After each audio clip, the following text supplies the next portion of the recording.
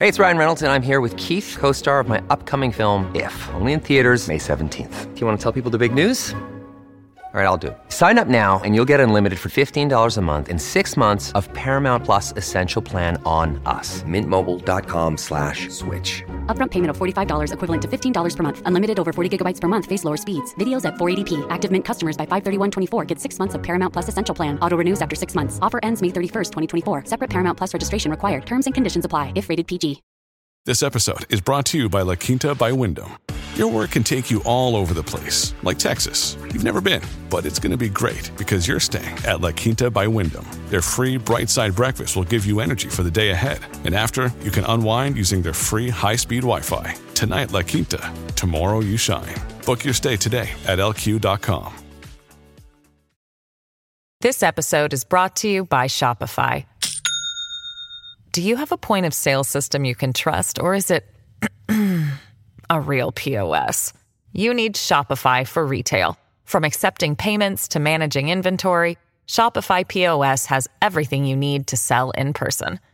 Go to shopify.com/system, all lowercase, to take your retail business to the next level today. That's shopify.com/system. Welcome to the New Books Network. Postcolonial feminist scholarship on the formation of gender relations primarily uses the analytic of colonizer and colonized dyad.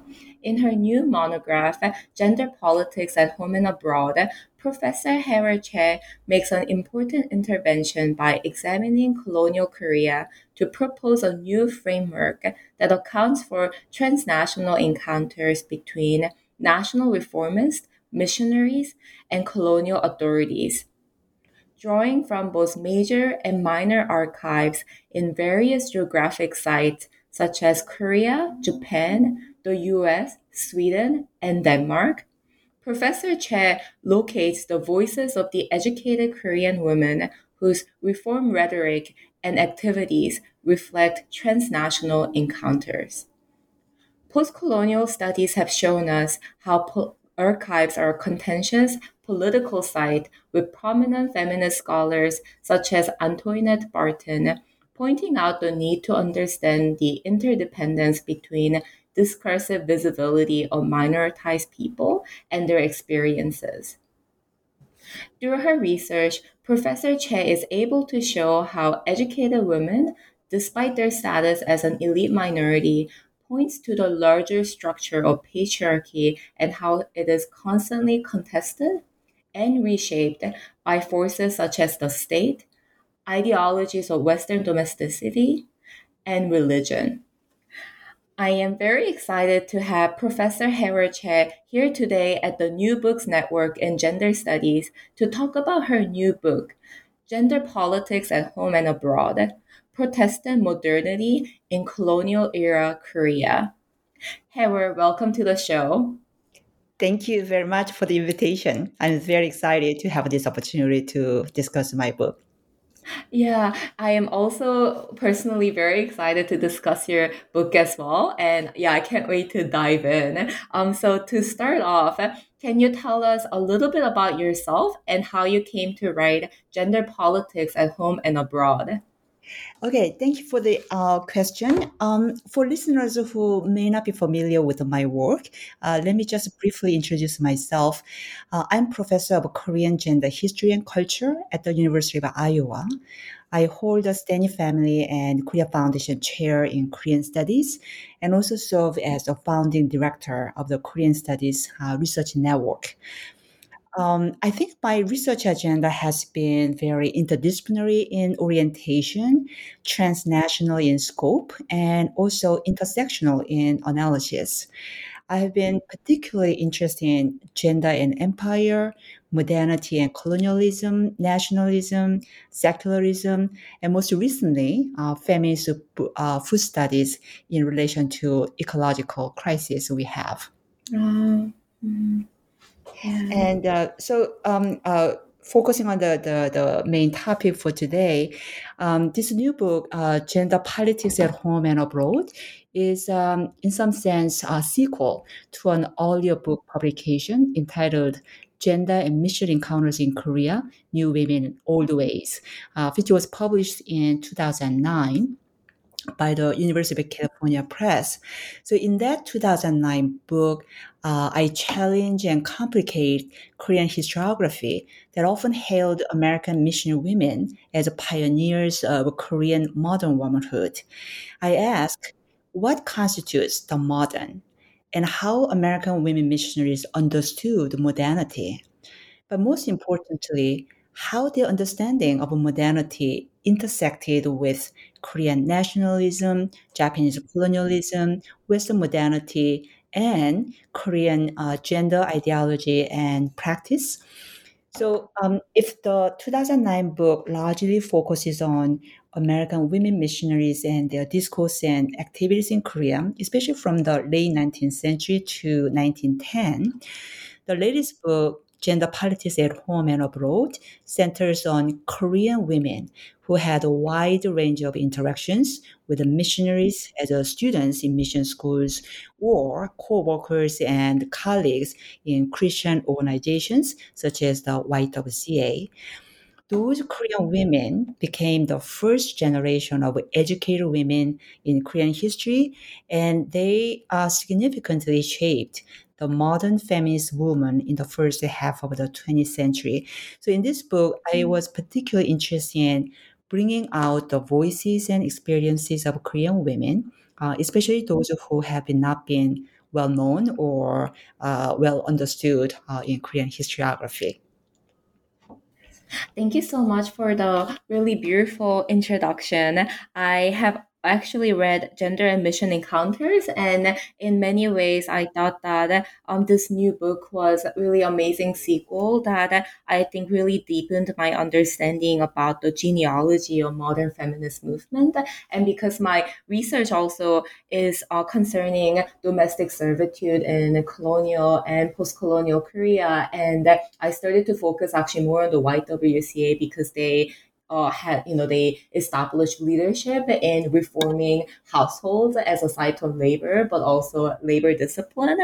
So your work was just so incredibly helpful for me to, think also about the genealogy of what I am studying. So yeah, I'm really, really excited to further chat about, this particular monograph. So you mentioned that, you're very interdisciplinary and transnational in your approach. And I was, really struck by your methodological reflection in the beginning when you talked about how you're planning on analyzing, and bringing out educated women's voices in colonial Korea. And you make a distinction between transnational versus like global history, and, explain like why you decided on this like particular methodology, as well as why you decided to, go transnational. Can you tell the audience a little bit more about the significance of your methodological contribution and why you decided to, choose transnational history as a method or perspective?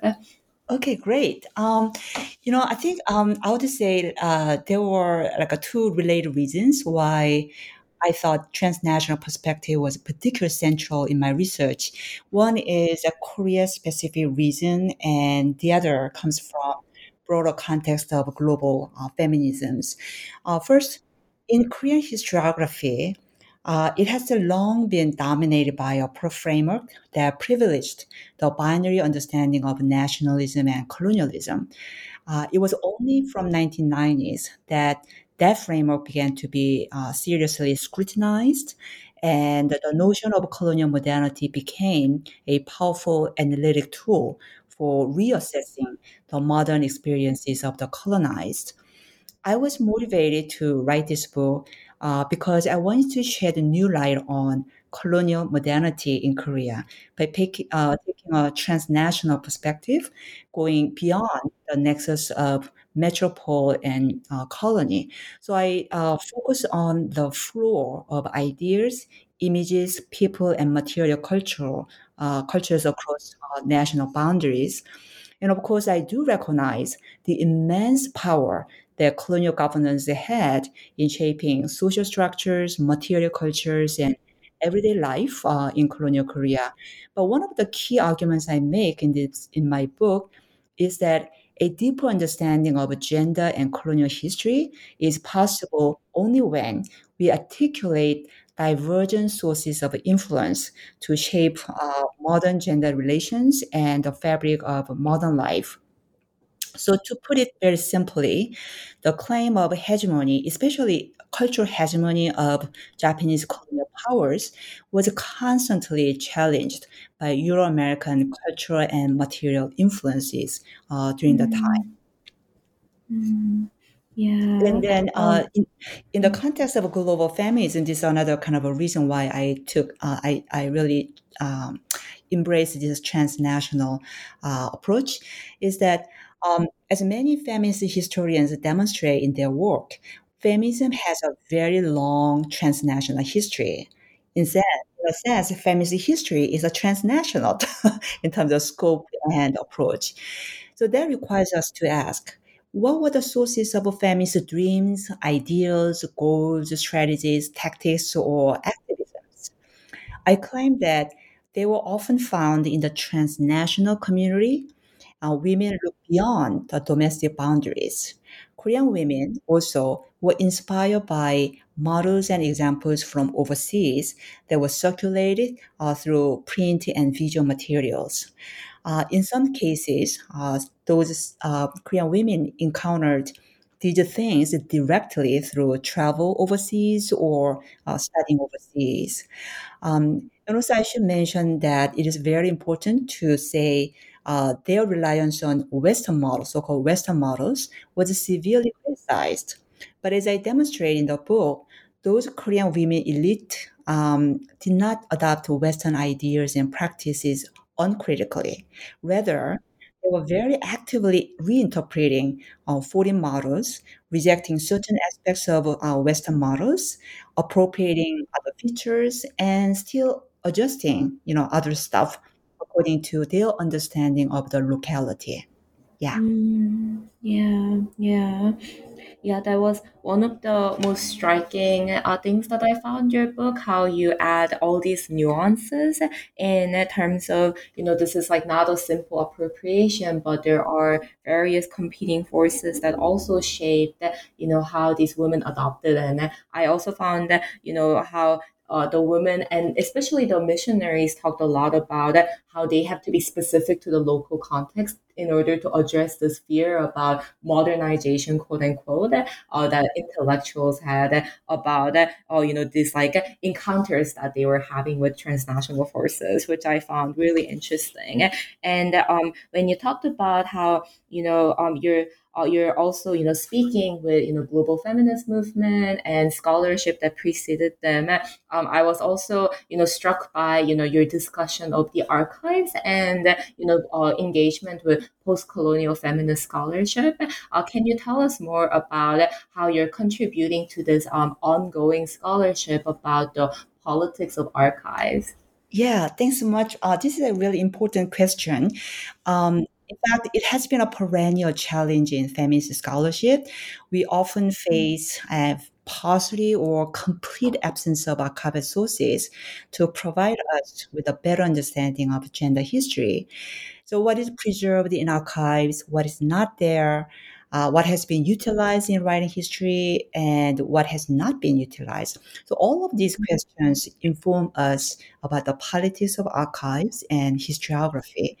So, under these circumstances, feminist scholars, historians have been proposing alternative ways to excavate hidden histories, unknown histories, to give and also they try to give a new value and meaning to unconventional resources that could help us make sense of the past.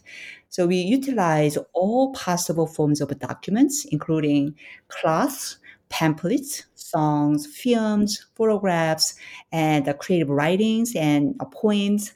You name all those things. I use the photographs to a significant extent, but in particular, I just wanted to mention that in my research for this particular book, I used a lot of university archive materials that have not been utilized or routinely tapped to bring out unknown stories. I look at grade books, if available, campus newspapers, dormitory records, catalogs, and etc. So for me, it was really like a treasure hunt, searching for any trace of Korean women who crossed domestic and international borders.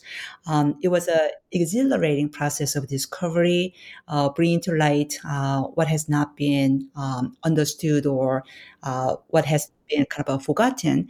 At the same time, it was also a very disappointing time because some of the travels to various archival resources frequently yielded little or nothing about these women.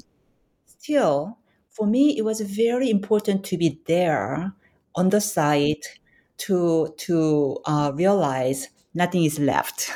Of course, it might be my own limitation in searching and exploring diverse resources in various countries, but still, I think it was also kind of telling much about the politics of archives and what we should continue to really make an effort in excavating those unknown histories. Yeah.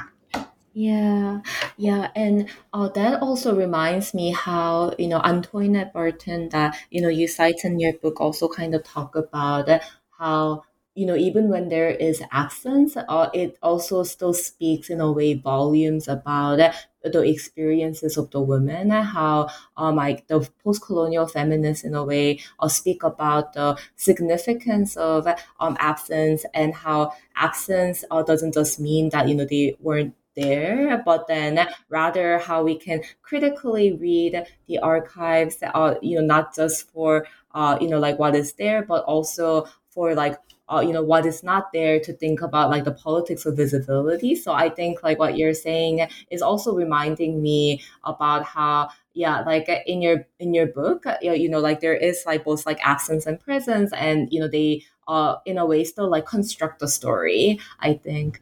Yeah, yeah, which I think is really wonderful. Yeah. Well, yeah, thank you so much for, yeah, talking about politics of archives and how your work is, like really contributing to bringing to light, all these stories. And, especially I think university archives I found really interesting, that I can't wait to talk about later when we, talk about the genealogy of home economics as a discipline.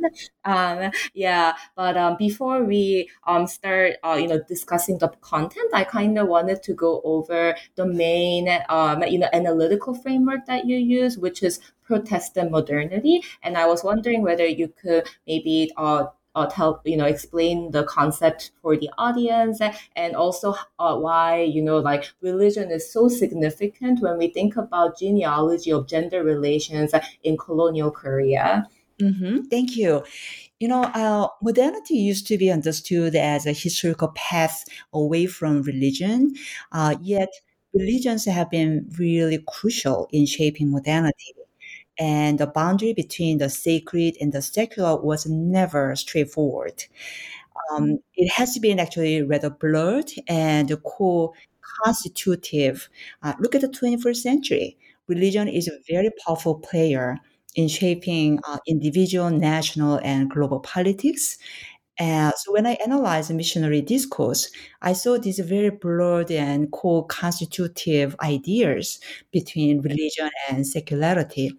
So I want to challenge the conventional understanding of modernity as secularization. So in this book, I use the concept of Protestant modernity as a more or less a heuristic device to unpack the complex dynamics found in the formation of a modern gender relations fostered by global Christian network within the very specific historical context of colonial Korea. Centering on this concept of a Protestant modernity, I foreground the thesis that Protestant Christianity, introduced to Korea in the late 19th century, was crucial in shaping modern gender relations, along with other important factors such as nationalism and colonial influences. I define Protestant modernity as composite of religious morality, historical outlook, and material practices that could mean different things to different historical subjects. For example, from the perspective of Euro-American evangelical groups, Protestant Christianity is some sort of ideology that advocates that the linear movement in history toward modernity in material and technological aspects. But that also places moral and spiritual role of Christianity at the core of that enterprise. However, in comparison, for the newly converted Koreans, the centrality of religious spirituality may have sometimes been secondary to the material progress and mundane advantages that were afforded to those who affiliate themselves with Christianity. So the ways in which missionaries were perceived by Koreans manifest how secular advancement in educational or medical or material world was a crucial part of introducing the new religion.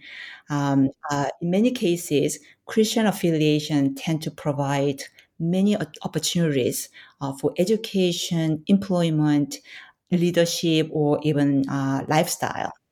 So it is in this coalescing dynamic between the sacred and the secular, and between discourse and experience, that the concept of present modernity can be fruitfully understood.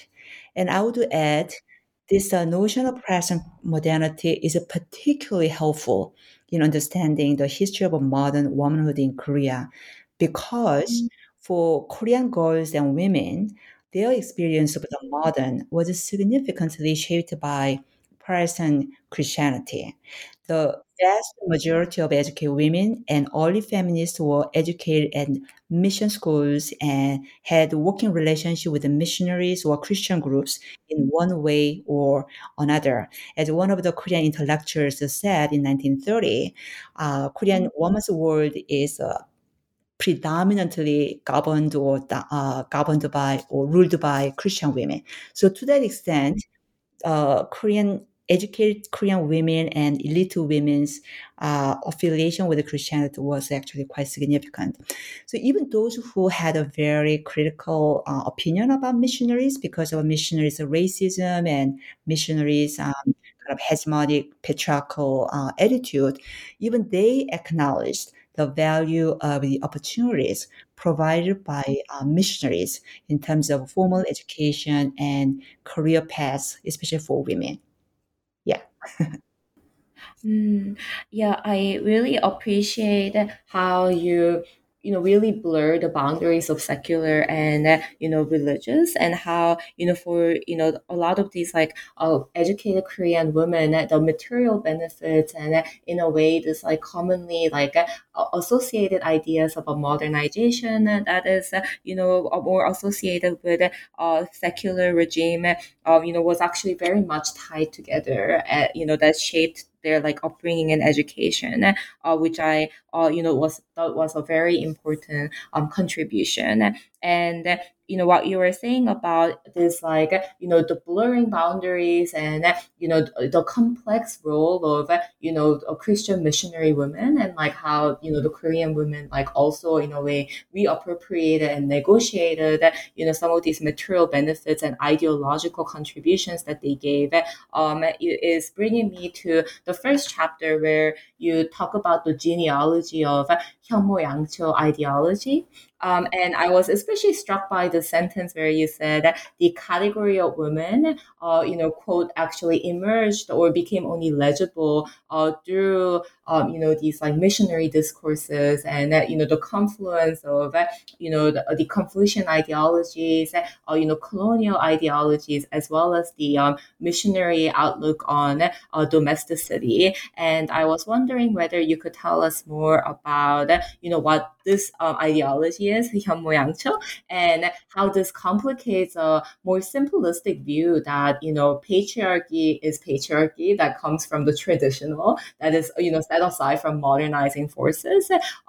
by illustrating how, all of these transnational encounters are, in a way complicit in reshaping the meaning of patriarchy. Yeah, I'm always excited to talk about 현모양처, wise mother, good wife.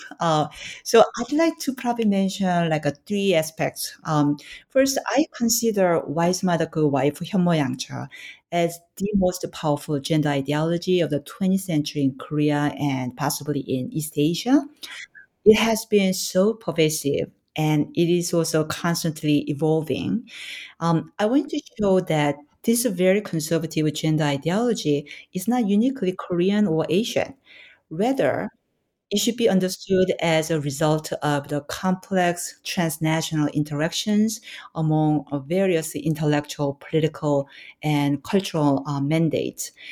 More specifically, in 현모양처, we find Confucian prescribed gender ethics from the Joseon dynasty, the Korean nationalist view of ideal womanhood, Japanese colonial policies that were implemented with the aim of producing loyal subjects to the emperor, and Protestant Christian gender ideology brought by missionaries that emphasize domesticity, piety, and obedience. And I think there is a kind of an imagination that Western women are all progressive, liberal, and advanced, but actually Victorian womanhood, American missionaries brought to Korea, were actually quite conservative, but also pretty much in line with the Confucian prescribed gender norms and practices as well. Although I don't want to generalize Confucian gender ideology because it's also very, very complex and it's not entirely oppressive either.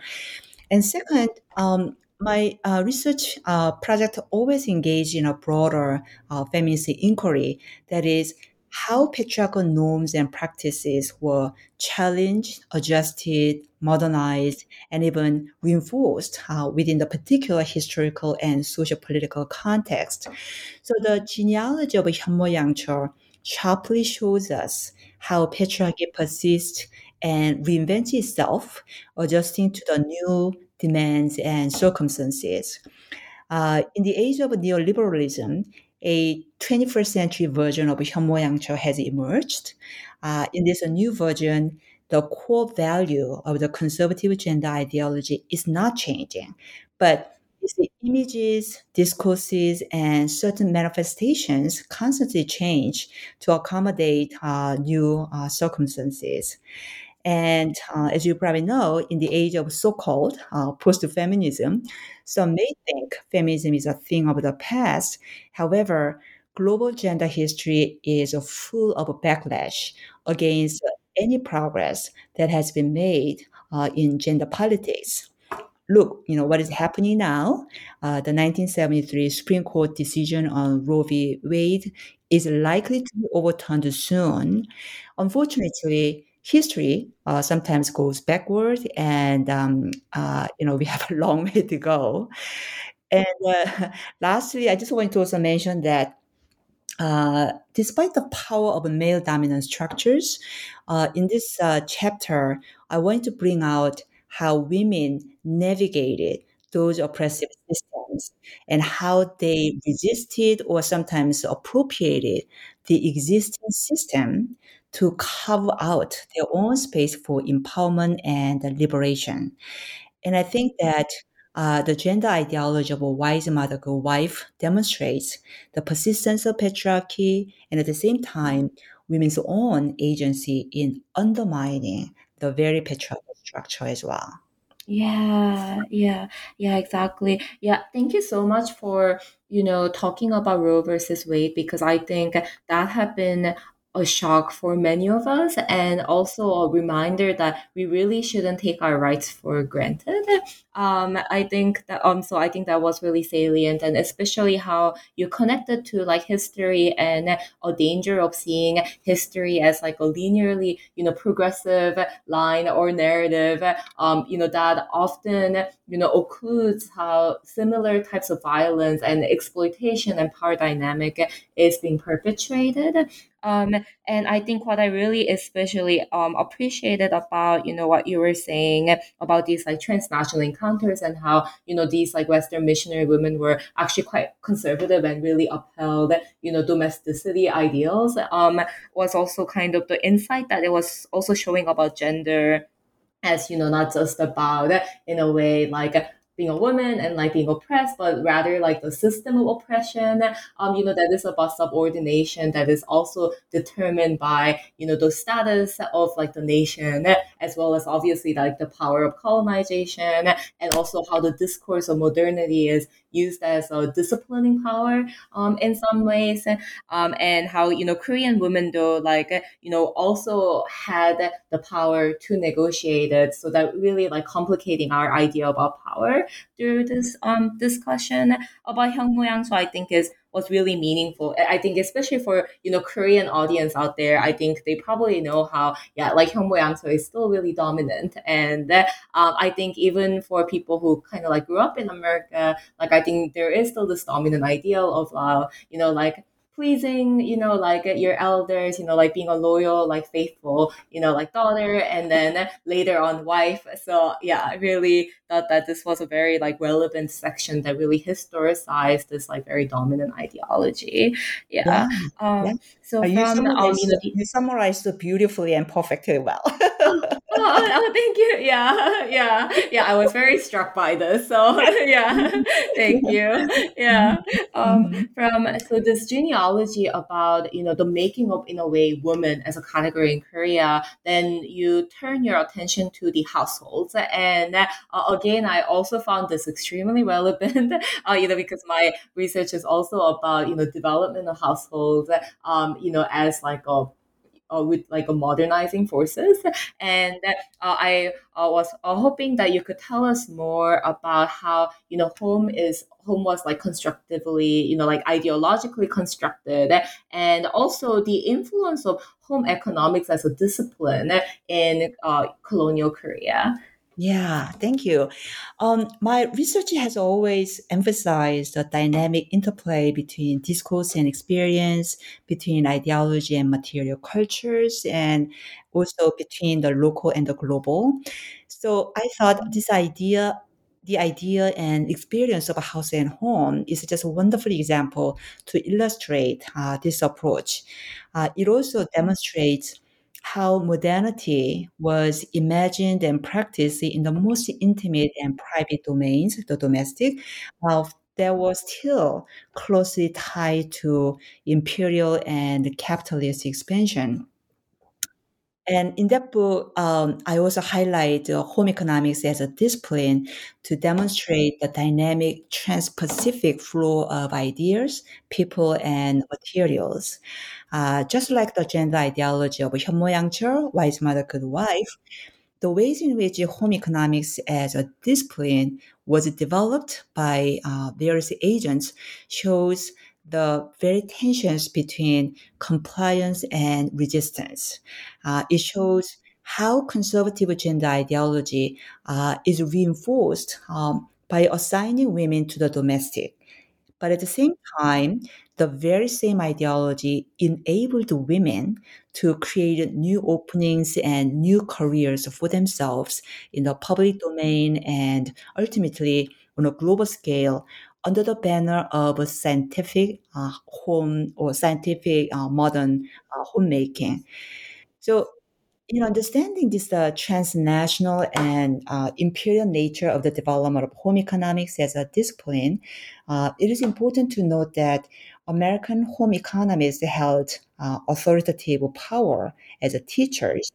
However, I want to emphasize that home economists, Korean home economists, were not passive recipients of Western theories and practices. They were keenly aware of the local conditions, especially in material conditions, and they realize they really need to adapt Western theory and practice to those local circumstances. And during my research trips, I read Korean students term papers and MA thesis in home economics, especially at Oregon Agricultural College, which is now Oregon State University. Korean women who went there in the 1920s and 30s. It was really fun, and I could actually see their grade books. Um, I was surprised those grade books were available to me as well, but the archivist was so generous in sharing virtually everything in the archives. But while rummaging through their papers and reading through those materials, it was very clear that those Korean home economists made a very concerted efforts, not only to indigenize Western knowledge, but also to reinterpret traditional values and everyday practices to modernize them. In fact, their exposure to Western modernity made them even more aware of their local tradition, local situations more sharply. And I think they were kind of open to that sort of some new and old ideas and practices in envisioning the future with their own expertise in home economics. This episode is brought to you by Shopify. Do you have a point of sale system you can trust, or is it a real POS? You need Shopify for retail. From accepting payments to managing inventory, Shopify POS has everything you need to sell in person. Go to shopify.com/system, all lowercase, to take your retail business to the next level today. That's shopify.com/system. Your brain needs support, and new Ollie Brainy Chews are a delightful way to take care of your cognitive health. Made with scientifically backed ingredients like Thai ginger, L-theanine, and caffeine, Brainy Chews support healthy brain function and help you find your focus, stay chill, or get energized. Be kind to your mind and get these nootropic chews at ollie.com. That's OLLY.com. These statements have not been evaluated by the Food and Drug Administration. This product is not intended to diagnose, treat, cure, or prevent any disease. Yeah. Wow. This was like such an interesting chapter. Especially because in some ways I found like home economics is so important in Korea. It's like a very important discipline in Korea, I feel. While in America, like I don't see home economics as much. I mean, this could just be like my exposure thing, but which also just makes me think about like how like the status of the discipline is probably also in a way shaped by the relative positionality of the nation. And the grade part is so interesting because I do wonder like how they were graded, like how these like instructors were grading the ideologies or like the visions of modern home that was expressed by these Korean educated women. Um, yeah. So it's really interesting. Did most of them get good grades, or were there some like not? But I think because they were non-native speakers of English, and so their papers, kind of showed that, and some American faculty members tried to correct their English, but but but these Korean women, as well as other foreign or international students who brought to this kind of program, was what was going on in their own countries. So in some sense, American home economics as a field was kind of some headquarter in collecting this global home economics or global home practices. And so this is another kind of element of Western hegemony in producing and circulating knowledge.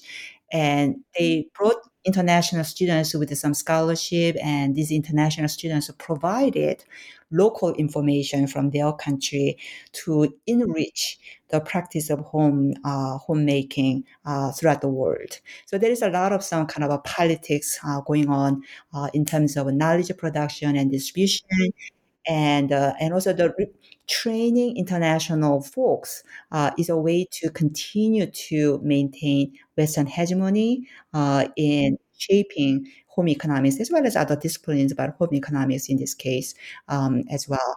So we need to be mindful of that aspect. But at the same time, I mean, I have to say, while reading through those materials and a lot of photographs, it's just that there are some genuine bonding and solidarity between teacher and international students there, and their bonding and solidarity continue even after they left the school. And Eva Milam, for example, who was the dean of home economics at Oregon Agricultural College, was actually almost like the main person in constructing home economics in East Asia. And so she was invited in post-colonial Korea as a consultant in shaping post-colonial Korea's home economics and etc. And of course, she had disciples who really ruined the field of home economics in Korea from the 1930s and ongoing, even now. Yeah. Yeah. Wow, that's like, yeah, that's really interesting. Yeah. And then to think about that, there are like continuing influences in our thoughts and, like just the knowledge production aspect is really fascinating.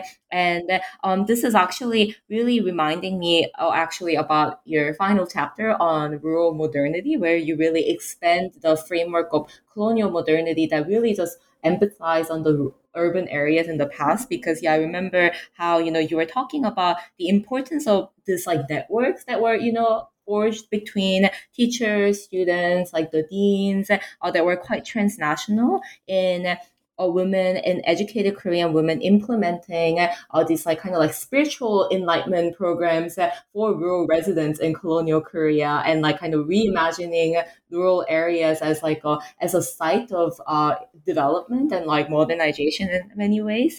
Um, yeah, so I was wondering whether you could tell us more about how you kind of like came to focus on the rural areas, like whether it was any archival materials that kind of like led you there, and yeah, how like you're expanding the colonial modernity framework by focusing on the rural areas in your final chapter.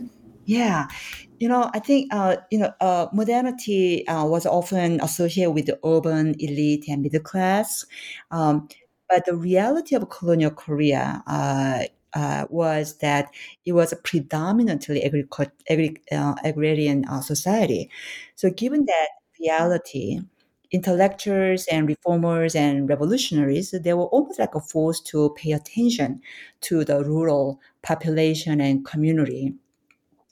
But as I demonstrate in chapter 4, even those rural communities and campaigns for rural revitalization were deeply connected with the global through religious organizations, ideological institutions, as well as personal network between teachers and students, and etc. And these rural revitalization projects took place from the late 1920s to the mid 1930s. And this was a period of worsening economic conditions in rural Korea. Under these circumstances, women intellectuals and like other male reformers as well, engage in rural revitalization campaigns, and they drew lots of inspiration and models from their transnational experiences. In particular, interestingly, Danish rural programs were a source of inspiration for Korean reformers. It's not just for Koreans, actually, Danish rural programs were inspirational to so many people, including Americans as well at the time. And so this chapter offers a very detailed history of the role that women reformers played in the rural revitalization movement. Because in many ways, new woman or educated woman in colonial Korea was always almost exclusively associated with the urban elite. So I just wanted to highlight their involvement in rural project was a significant part of early feminist movement in Korea. And at the core of their efforts was, in the case of women rural reformers, at the core of their efforts was this interdenominational global Christian network that brought people together, people, resources, money, and information. But also, this was a way to link urban elite women with a rural populace.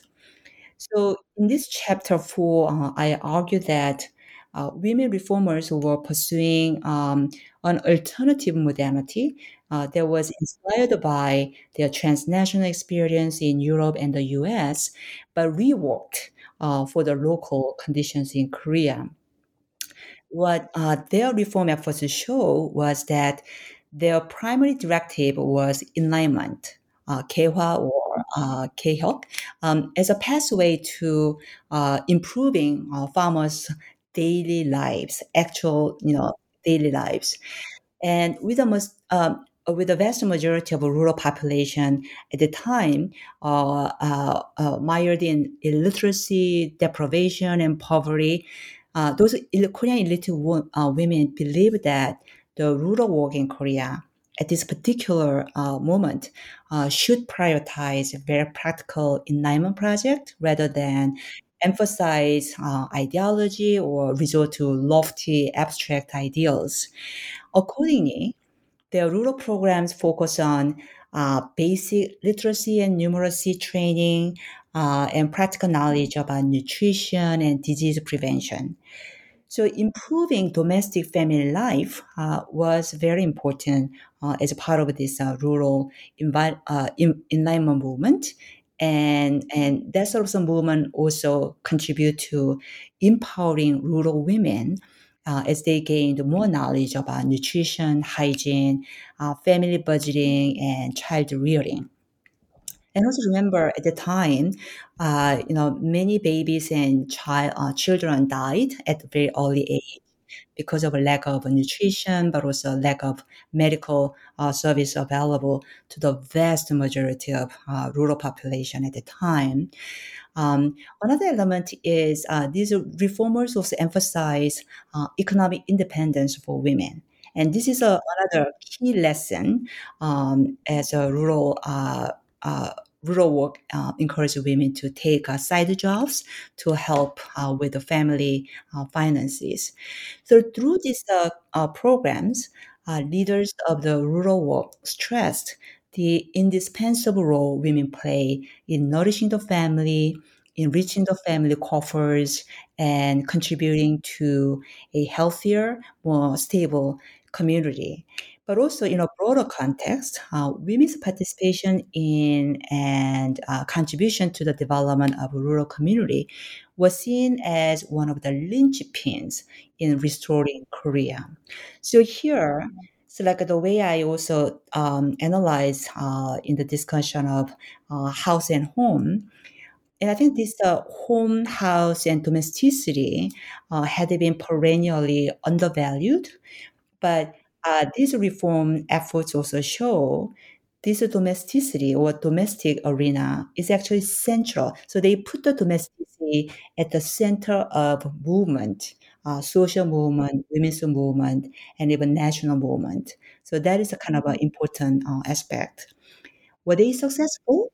It depends on how we measure success, but what is clear to me is that the rural reform movements were still important part of early feminist movement, although they were crushed by the Japanese colonial power, especially after the Asia-Pacific War.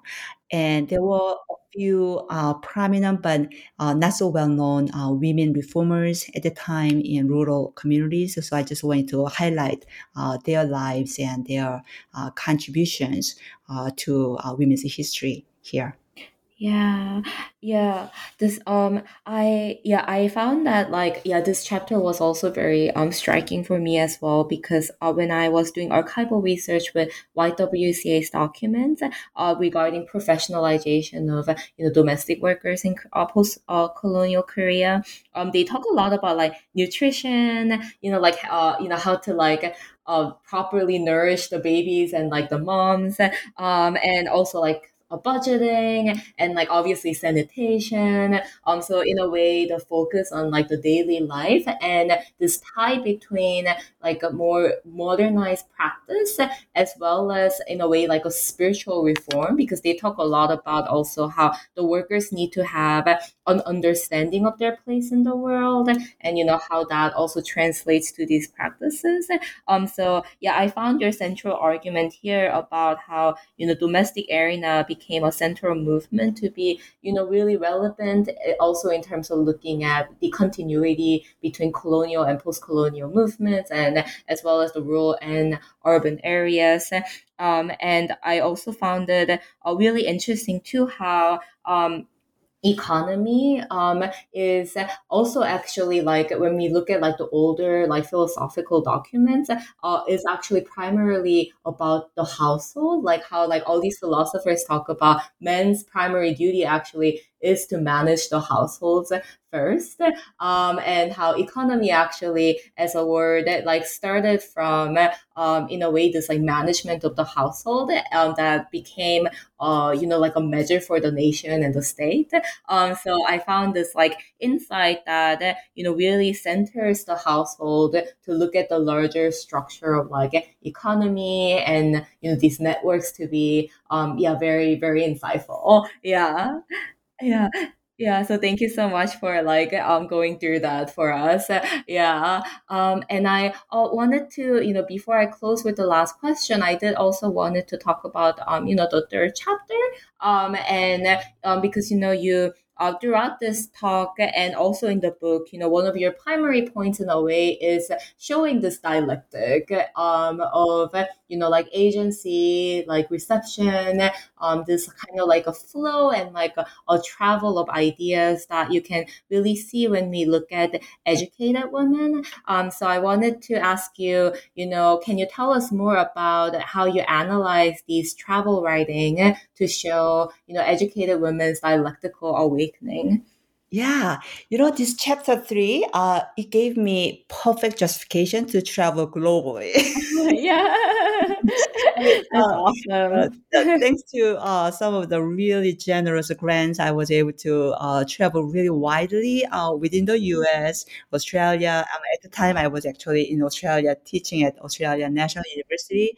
I also traveled to Europe, including Sweden, Denmark, Germany, and France, as well as in China, Japan, Korea, in search of any traces of Korean women who travel to those countries, mainly to study.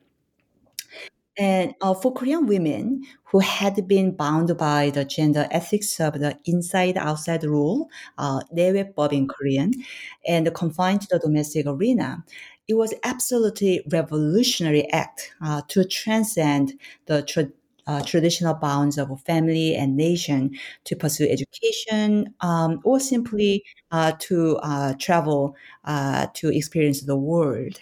So in chapter 3, I examine how such a travel was possible to begin with and what it entailed. And I demonstrate the crucial role of the global missionary network, which served as a channel that young women could use to experience the world beyond the metropole and the colony. I should mention that the majority of Korean women who studied overseas went to Japan. This is also true for Korean men as well. But even in Japan, most of Korean women attended mission-run schools because there was some very close connections among missionaries and as a teachers and doctors. So they really exchange their students, they exchange information, they created this very well developed network among themselves. So even in Japan, Korean women study at Christian run schools. And so tracing the travels of these women through Asia, North America, Europe, and Australia, this chapter discusses how their international experience also vaulted them into a new sense of selfhood, racial and national identity, and created the context for the growth of women's movement. because they were widely or amply exposed to some of the women's movement in those countries at the time. In particular, I just argue in this chapter that their direct exposure to Western and Japanese modernity further sharpened their sense of locality, which in turn shaped their vision for social reform in Korea. And again, educated women have often been criticized, especially by male intellectuals, that these women became so-called westernized or even Americanized. And I think my research tried to challenge that notion that uh, and certainly these women got influenced by Western theories and practices, but they were never passive recipient of those foreign knowledge. They were very active interpreter of anything they learn and exposed to. So that was kind of an important point. And this direct exposure also uh, uh, revealed to these Korean women that American women, for example, were not necessarily liberated. They have their own struggles. So to me, this type of some direct exposure was a very important complement to how women, Western and Korean women, were portrayed and represented in popular discourse. Yeah. Yeah.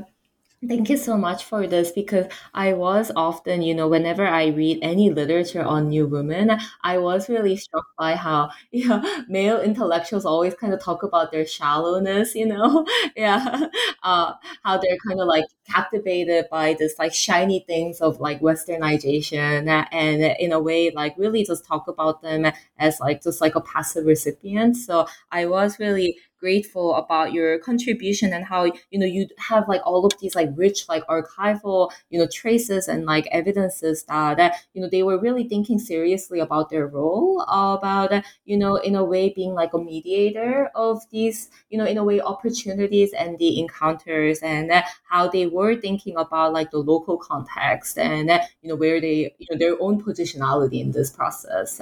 Yeah. So it was really, really fascinating. Yeah, I've taken up a lot of your time, so I wanted to conclude with the traditional final question for the New Books Network, which is, what is the next project you're working on? Oh yeah, thank you. As I was finishing up this book manuscript, we started to explore new projects. They would build on what I've done, but also I want something that would expand and challenge the intellectual orbit I'm familiar with. So in that process, I also should say that I was influenced by various initiatives that focus on public scholarship and humanities for the public good. And I have recently launched a new book project that engages in feminist food studies. Food links us to literally everything from microorganisms to national politics, the global political economy, and the environment. So in this book, I focus on food and gender in global Korea. What I mean by global Korea is a Korea whose history and culture has been shaped by the global flow of ideas, people, capital, and materials. In particular, I plan to focus more on the Trans-Pacific foodways, given the very close ties that have been forged between Korea and the United States through religious, political, economic, and cultural interactions, either by force or sometimes through volition since the late 19th century. And in analyzing food in global Korea, I want to take gender and domesticity as the main category of analysis. I joined this recent famous scholarship that takes food and domesticity as an very expedient side of inquiry, not only to challenge the presumed inferior status of the domestic vis-a-vis the public, but to envision new life politics in the current age of excess inequality and ecological crisis. And in thinking of food and gender politics, I approach politics beyond the formal domains of domains of law, governance, and party politics. I take ordinary everyday practices such as eating and cooking seriously as a very contested site in which complex gender, national, global, and environmental politics unfold. So I've been really enjoying doing this research, and who knows how long it takes to finish this book. But I feel very fortunate to have found this topic, and it just leads to so many different directions and inquiry paths I could engage in. Especially in relation to the spirit of a public scholarship. Yeah. Oh, that sounds really exciting. I mean, I personally love food and also understand, the politics of food as well. And as someone who is also studying, domesticity and like gender, yeah, this is like really, really interesting. And especially about what you said about looking at this as an important side of inquiry to really reimagine new politics, especially in the times of precarity as the COVID pandemic has revealed to us. And I actually for my class read the anti sewing squad like on like radical care, and the book I think might be really interesting because they do like talk about how like aunties, the immigrant women, through their like act of cooking and like the work of care, and then now like sewing masks during the pandemic is actually really embodying a new ways of knowledge production and politics. I was just reminded of that book when you were talking about your next project. Yeah. And also, I think this is focusing on eating and cooking is also a very feminist challenge to logocentric Western and also male-centered ideology that value for a long time rationality, mind, abstract things, but a very mundane bodily stuff at home is actually really crucial. I mean, we really need to different kinds of perspective to recenter what is essential in life, not only in individual lives, but also the national, but also ecological sense. Yeah. Yeah, and I love what you said about kind of like thinking about this like spatial politics, also if from a point of view of like sensorial, like like I love what you said about recentering, like the mundane and bodily, and how also thinking about that as like a spatial challenge. Yeah, and also have fun in doing research.